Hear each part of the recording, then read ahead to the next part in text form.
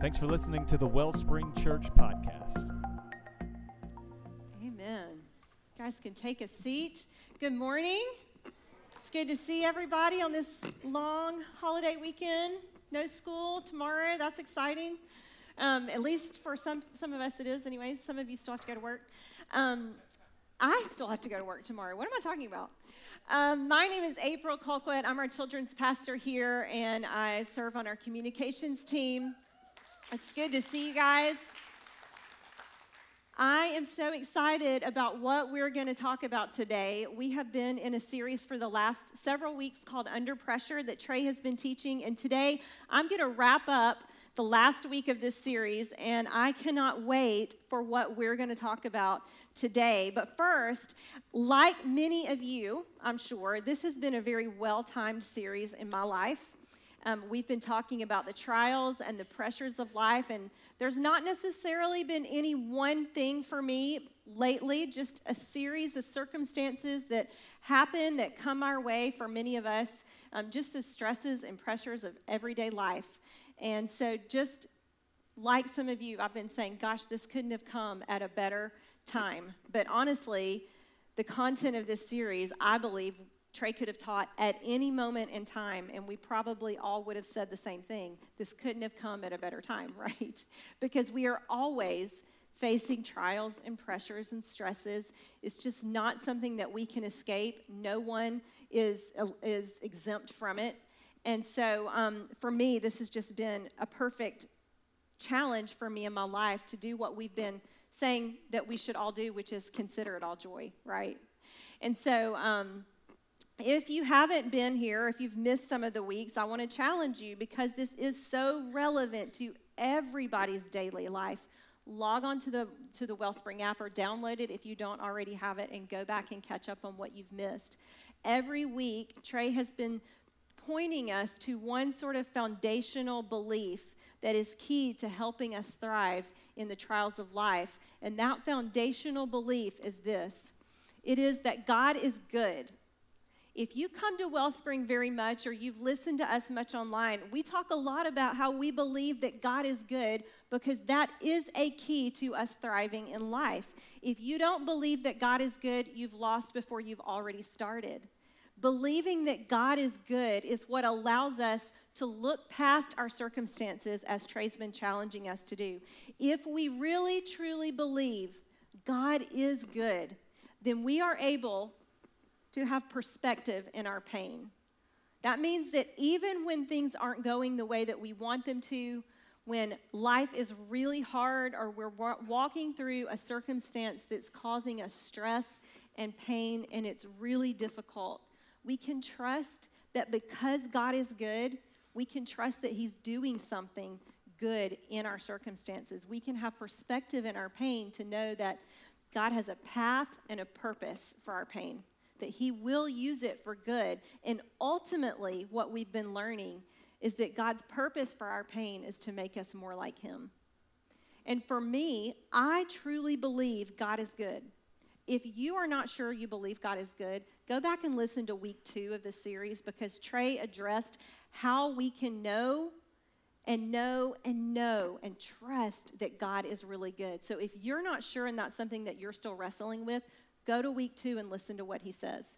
It might help you. But I truly believe that my God is good, and I have seen Him do good in my life. I have experienced His faithfulness. I've experienced His goodness. So when I am going through a hard time in my life, my tendency is to look towards the good outcome.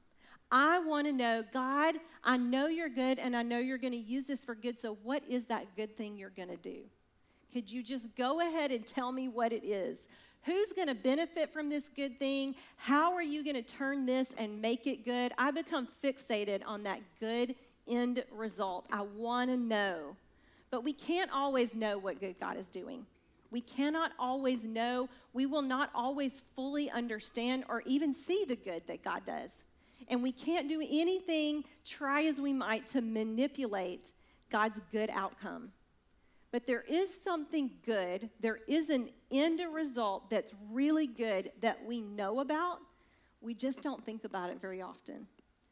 And it's this: heaven. Heaven is good. Heaven is a part of God's good plan for us, and we know about it, but we don't talk about it very often. When is the last time that you heard someone talk about heaven? Probably in relation to a loss at a funeral or a memorial service. That's typically when we think about and talk about heaven. And it makes sense because we are so wrapped up in the day-to-day life. We are trying to figure out how to navigate our life here on earth because it's really hard, and we need all the help we can get figuring out how to get through the day-to-day. But we become so distracted by what's right in front of us that we forget God has given us the hope of heaven to motivate us and to help us endure this life. This is not our final home. This is not it for us. We have the hope of heaven. And so I want to wrap up the series today by talking about the hope of heaven. Because whether you are in a hard season right now or not, you have something to celebrate. You have something to look forward to because you have the hope of heaven. If you have believed in Jesus and surrendered your life to him, this is not it. That is good news, and that is something for us to celebrate and rejoice about this morning, and that's what we're going to do. For me, when I'm going through something difficult in my life and I'm feeling under pressure, there are some verses in the Bible, some passages of Scripture that are sort of my go-to verses that bring me encouragement and help me to endure those trials. And one of them is found in Romans chapter 8. Romans is written by Paul, and we know Paul here at Wellspring. If you come, you hear us talk about him a lot. And I love Paul because Paul was no stranger to trials. He was not a stranger to what it felt like to be under pressure and to face persecution and difficult situations. When he surrendered his life to Jesus, he became so passionate about telling people about Jesus that he willingly put himself in the face of persecution and courageously faced those challenging situations because he wanted people to know about Jesus. And what that meant was that he was often arrested and put in prison, beaten, tortured, because he was telling people about Jesus. And so to think that Paul writes all these letters to us to help us know how to navigate the trials of life is just super motivating and inspirational for me, because if Paul could find ways to endure through all of that pressure, then we can too. And in Romans chapter 8, I love it. It's like Paul gives us a great pep talk. It's like a halftime pep talk for those of us who are following Jesus. And so I want us to go there. If you want to go ahead and turn in your Bibles or on your Bible app to Romans 8, he begins that part of his letter by talking about the freedom that we have in Jesus when we put our faith in him. He says, when we have put our faith in Jesus and we've believed in him and surrendered our life to him, we are no longer subject to the consequences of sin. And he explains that the consequence of sin is death and decay. But when we have put our faith in Jesus, we are then led by his Holy Spirit. And through the Holy Spirit, death is canceled, and we're given freedom. We're given life in place of death. Our mortal bodies will suffer. Our mortal bodies will decay. But in Jesus, we have the gift of life through his Spirit. And so he goes on to explain it this way. I want to pick up in verse 14 if you're following along. Paul says, "For those who are led by the Spirit of God are the children of God. The Spirit you received does not make you slaves so that you live in fear again." Paul's basically trying to help us understand that Jesus did not come to rescue us from sin and death and then leave it be. He came to rescue us from sin, and then God did not say, all right, good luck out there. That job is taken care of. Hope you guys make it. He did so much more than that. He brought us into his care, and he made us his children. Not just like his children, but we are his children. So I want you to think about the quintessential childhood for just a moment. The childhood that we all dream of, maybe not the one that you had, because not everybody has a perfect childhood, and we know that. But think about the kind of childhood where there is a parent who provides everything that that child needs. Food, shelter, clothing, The kind of childhood where there is a loving parent who makes those children in the home feel safe and secure and loved and known and well cared for, nurtured. Paul is saying that what Jesus did for us on the cross helped all of us, made it possible for anyone who believes in Jesus to belong to a loving Heavenly Father, and we get all the benefits of being His children. All the benefits of being His children. My children have some friends who are like my kids because they spend a lot of time with them and they spend a lot of time in our home and we know them really well. And I've even said, that one's like one of my kids. But I'm not paying for their orthodontics or their car insurance. And the school does not call me for teacher conferences because I'm not the legal guardian. Paul is saying we're not just like God's children, we are God's children. He has taken full legal responsibility for us. He tells us this, rather, the Spirit you received brought about your adoption to sonship. And by Him we cry, Abba, Father. The Spirit Himself testifies with our spirit that we are God's children. Adoption to sonship means that God has taken full legal responsibility for us in every way. And the Holy Spirit testifies with our spirit. That means His Holy Spirit recognizes us as one of God's kids. He recognizes us as His own. And here's why this matters to our conversation today. Paul says, now if we are children, meaning if we have put our faith in Jesus and we are God's children, then we are also heirs. Heirs of God and co-heirs with Christ. An heir is someone who is entitled, legally entitled, to the property and the estate of someone else at an appointed time. And Paul is saying, we are heirs to God, to the kingdom of God. Jesus is God's first and only Son, so of course He's an heir. He sits next to God in heaven. He is the Prince of Heaven. But as God's children, adopted into sonship, we also are heirs, not third or fourth in line, not second in line to the kingdom of God. Co-heirs, Paul says, equal with Christ. That means that we are entitled to everything that is a part of the kingdom of God. Every part of the kingdom's estate. So if I was your estate attorney, which I never will be, let's be clear about that. If I was, you might say, well, what is included in my estate? What is included in my inheritance in the kingdom of God? And I would say, well, first of all, it's the freedom from and the forgiveness of sin and shame. That's done, paid for, taken care of. Secondly, our inheritance includes a new body, a brand new immortal body that doesn't age, that doesn't wrinkle or turn gray, a body that does not need a workout plan, a body that can have all the chicken wings and milkshakes that it wants. Doesn't that sound good? Sign me up. We are entitled in the inheritance of the kingdom of God. We get a life that is without pain, a life that is without suffering, a life that is without grief or sadness or heartache. None of that exists in heaven, and we get to experience that. We also get a brand new, beautiful, incredible home that is more grand than anything HGTV Dream Home ever thought about being.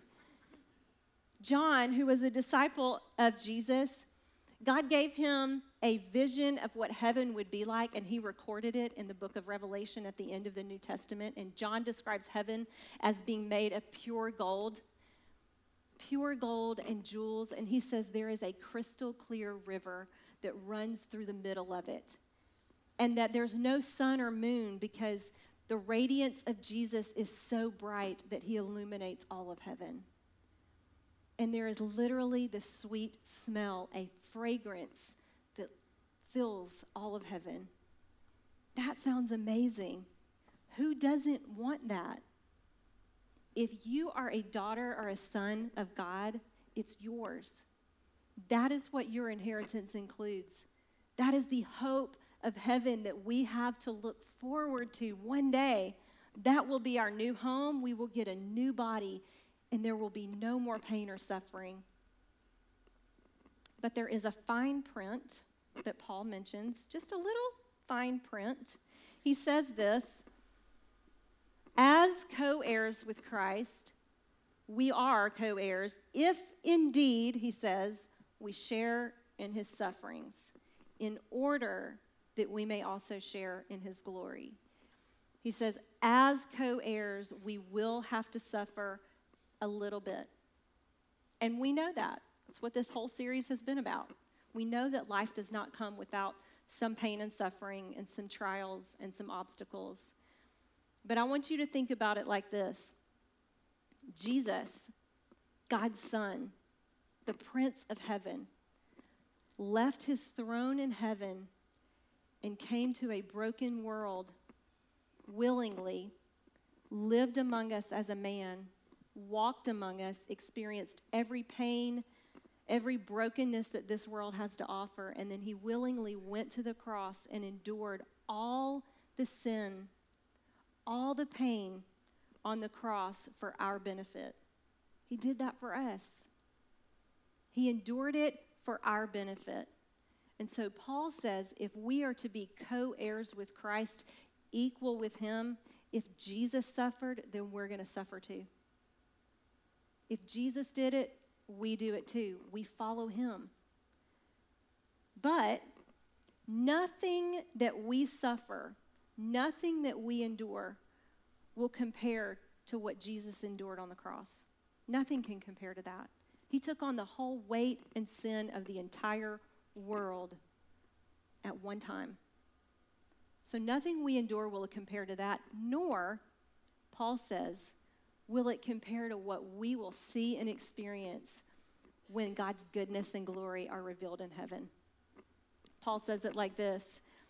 He says, I consider that our present sufferings are not worth comparing with the glory that will be revealed in us. Paul, who suffered a lot, said, this is how I think about it. I try to consider that the suffering I know now will be seemingly a blip on the screen when I see Jesus face to face. If you were here in week 1, you might remember that Trey showed us a picture of a magic eye as an illustration for how we can look through what's happening on the surface of our life to what God might be doing beyond that, and think about how God is working in and through our circumstances to do something more than what we currently see, to get a different perspective. And I want to go back to that magic eye picture right now, and I want to use it to help us illustrate something else. I want to try to help you get a visual for our suffering. This magic eye picture is made up of over 2,700,000 pixels. A pixel is a tiny little image put together with lots of other pixels to make one graphic, one picture like this. And so let's just imagine for a moment that these 2,700,000 pixels represent the moments of our lives.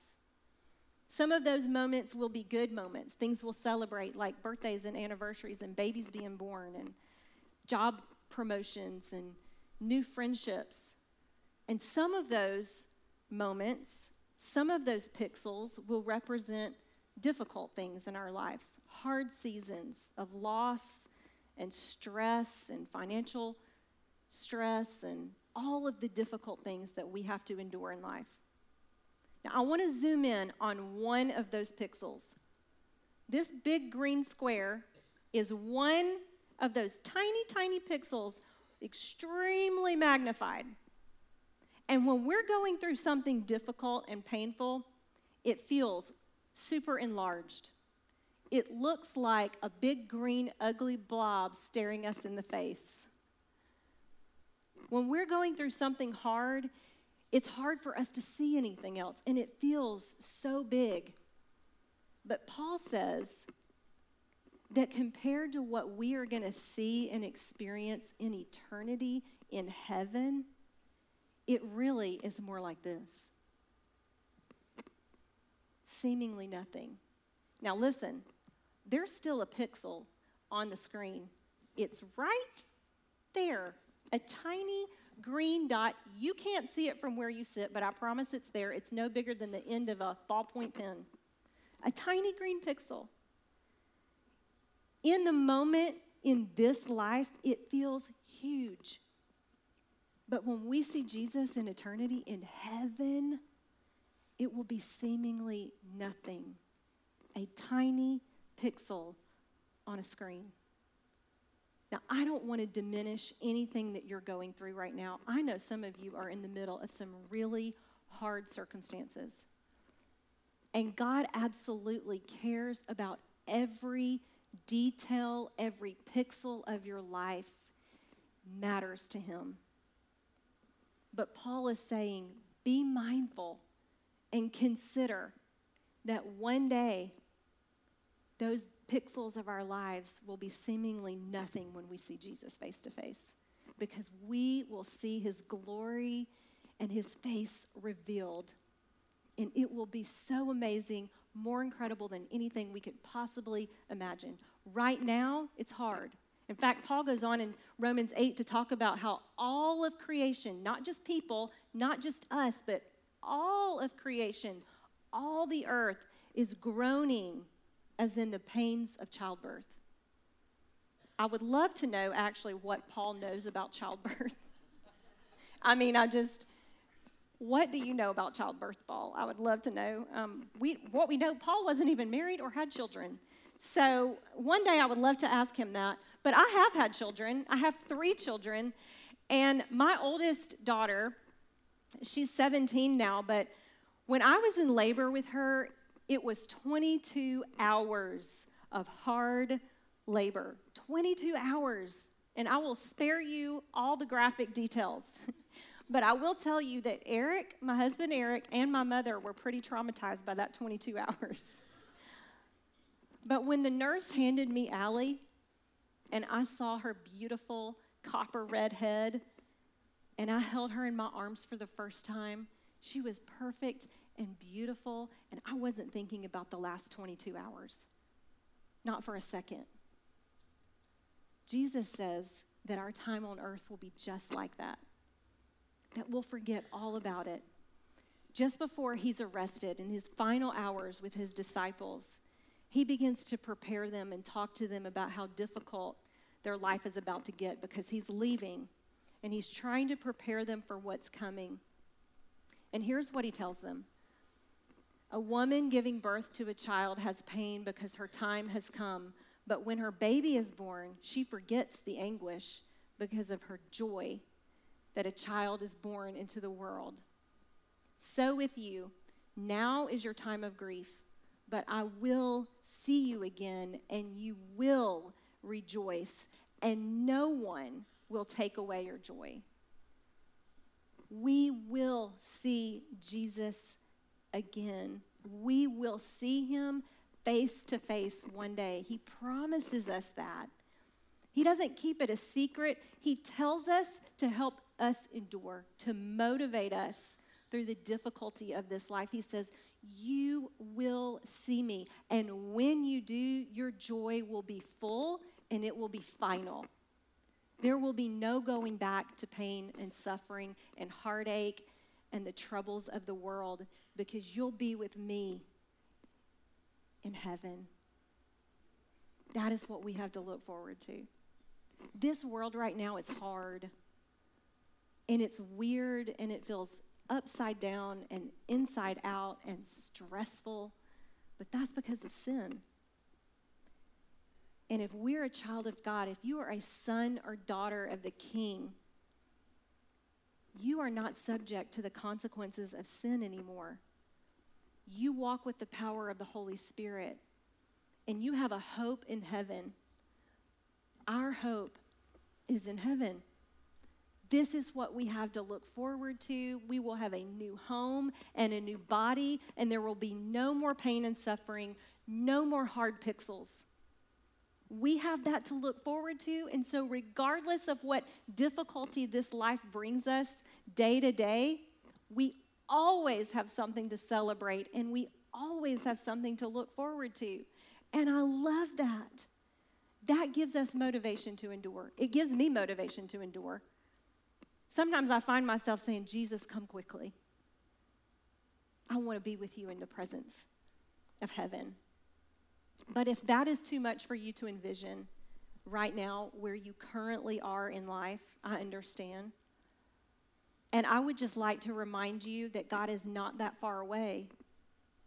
Remember, he did not rescue us from sin and death and then say, good luck, kids, hope you make it. He gave us everything that we need to navigate this world that is not even our home. He gave us everything that we need. He didn't just give us the hope of heaven, he also promised us his presence today. We have the promise of God's presence that he is here with us and among us right now. Right now, he's here. When you put your faith in Jesus and you believe in him and you surrender your life to him, the Holy Spirit takes up residence in your life. And Paul says that the Holy Spirit is the first installment of our kingdom inheritance. He's the first installment. We don't have to wait till we get to heaven to get the kingdom. We get it right now through the power of the Holy Spirit in us. That means that we have full access to everything that is part of God's kingdom. We have full access to his love, his joy, his patience, his kindness, his goodness, his faithfulness. We have full access to his wisdom, to his power, to his guidance in our life to help us navigate a world where we are just passing through like aliens. He's given us everything that we need. And Jesus says that as a child of God, we also have the authority in him to ask for anything that we need, and he will give us graciously and generously what we need. That means that we don't have to wait to experience the abundance and the joy of heaven. We can have abundant life right here, right now. It just gets infinitely better on the other side when we don't have the distractions of life, when we don't have the distractions of a broken world. We are still going to hurt. We are still going to feel sad. We're still going to experience difficult things and hardships sometimes, but not as someone who has no hope. And there's a difference. I love the way that Paul says this. He says in his letter to the Corinthians, we are hard pressed on every side, but not crushed, perplexed, but not in despair, persecuted, but not abandoned, struck down, but not destroyed. He's saying it's hard, but we are not destroyed because we have victory in Jesus. Jesus has already won. And as sons and daughters of the King, that means we have nothing to be afraid of. We have nothing to fear because Jesus has already won. Jesus has won. And I love that Paul also says we. He doesn't say, I am hard pressed. He says we. We are in it together. That's another benefit of being a child of God and our kingdom inheritance is we belong to a big family, brothers and sisters in Christ, and we endure it together. We depend on each other, we lean on each other, we encourage one another, and we bear each other's burdens. Paul says, we are hard pressed. We're in it together. I actually want you to experience what this sounds like and what it feels like. We're going to do something together. I'm going to ask you to participate with me in something because I want you to hear the we that Paul is talking about. So I want to read this verse again, but I want you to help me read it. I'm going to read the parts that we are, and I want you to read the but not phrases. Can we do that together? But I need you to channel your inner Paul, okay? Paul is full of passion and confidence, so much confidence and conviction. So I'm going to need you to channel that confidence and conviction because we have our hope in heaven. All right, I'm going to read the we are, and you're going to say the but not phrases, okay?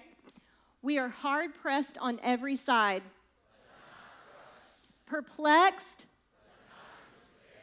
persecuted, struck down,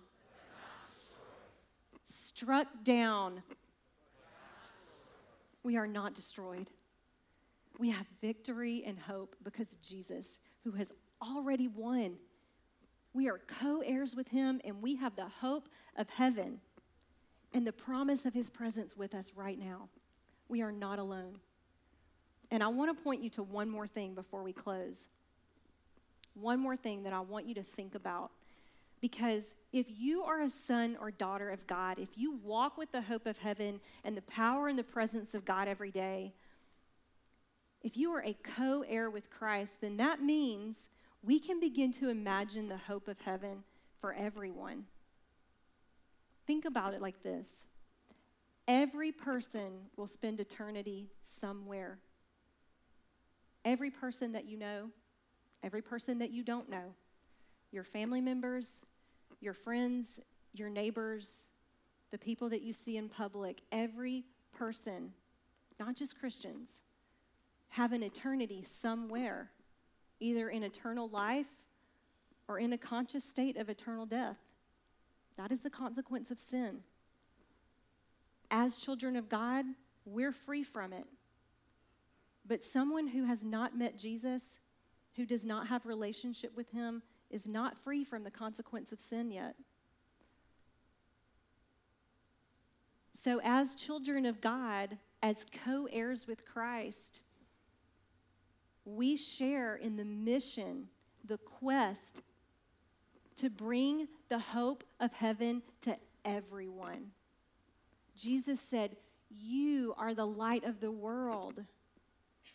And we are on a mission, as he was for us, to bring the hope of heaven to the rest of the world, to everyone. And heaven is not a private party. It's not an exclusive country club. Everyone is invited to heaven. But they have to know about Jesus. And they have to put their faith in Jesus. And they have to find hope in him and surrender their life to him first. Which means that for us, the way that we live our life, the way that we respond to pressure in life, can demonstrate the hope that we have in Jesus for someone else. It means that we can bring them that hope. The way that we make decisions and the way that we respond and the way that we live our day-to-day life represents the light and the hope of Jesus, and we can help others find that. I want you to think about someone you know who does not have the hope of Jesus. That they are crushed by the weight of the world. They are in despair, and they do feel abandoned. You carry the hope that they crave. They may not even know they crave it, but in their souls, they crave it. And we carry it. We bring it to other people. So for you, what that might look like is talking about Jesus and the hope that you have in him to the people around you. It might mean you invite them to church with you. It might mean that you share your story with them to tell them about how you have found hope. But that is part of being a child of God. We share in his suffering, we share in his glory, and we share in his mission to bring the hope of heaven to everyone. As we close, I want to read you a psalm, what one psalmist wrote as he looked forward to the day that he would see Jesus. He says, "How lovely is your dwelling place, Lord Almighty. My soul yearns, even faints, for the courts of the Lord. My heart and my flesh cry out for the living God. Better is one day in your courts than 1,000 elsewhere." The psalmist is saying, I want to be in your presence, God. Whether here in this life or with you in heaven, I cannot wait to be in the presence of the living God. And one day we will be. But even now we have his presence with us to help us endure the day-to-day. We're not alone, and we have each other. I recognize that there might be some of you in this room who have never trusted Jesus, and you're not 100% sure that your hope is in heaven. I don't want to leave today without giving you the opportunity to secure your eternity, because you will spend eternity somewhere. And Jesus said, in my Father's house, there are many rooms, and I am going there to prepare a place for you. That means he wants you in heaven with him. He is preparing a place for you, and he has so much more to offer you than anything this world has. And so if you have never trusted in Jesus for the first time, if you've never surrendered your life to him, I'm going to invite you to pray with me. Will we all just bow our heads, close our eyes? And if you're ready to trust Jesus and surrender to him and receive the hope that he has for you, you can just repeat this prayer after me. God, I know that you love me, and I believe that you gave your son Jesus to pay the price for my sin on the cross. And I believe that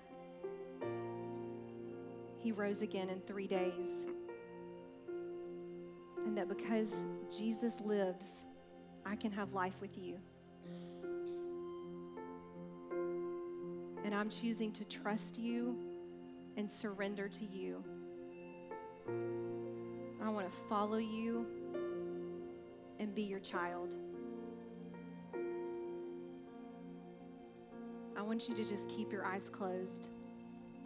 And if you just prayed that prayer for the very first time, I'm going to give you the opportunity to share that with me, because I want to be able to celebrate with you, and we want to be able to encourage you.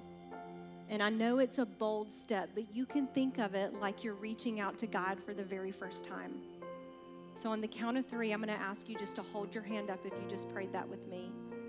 1, 2, 3. Hold them up high. I see you. Thank you. I see you. Thank you for being bold. Thank you. I see you. Thank you. You are a son. You are a daughter of the King now. You are a child of God from here on out. Thank you. Hold them up high. You can put them down. Thank you for being so bold. Heaven is throwing a party. You can look up. Family in the room, Wellspring family, we have new brothers and sisters in Christ.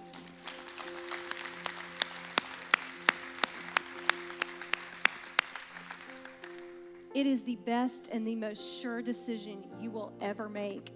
And now, if you've just made that decision, you have the hope of heaven, and you have the promise of God's presence with you from here on out.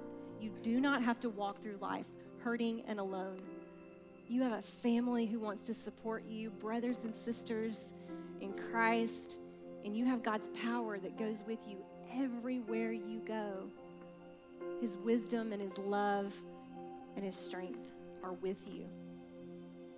As we close, just be encouraged. I hope that you leave here encouraged today and celebrating that you have hope in heaven, that this is not your final home, that there is so much more waiting for us. Let's pray together. Oh, Heavenly Father, thank you so much for the gift of heaven. Thank you that we have an inheritance waiting for us, and that you've already given us the first installment in the Holy Spirit. Thank you that you are with us here right now, among us, in us. And I pray that your love would pulse through our veins, and that the hope that we have would bring others to know you, that we would carry your hope everywhere that we go, and that it would be a demonstration of your love for other people. Thank you that you don't keep secrets from us, but you let us know you fully, and that you have told us about the hope we have in heaven, that we might endure this life. All these things we pray in your name, Jesus. Amen.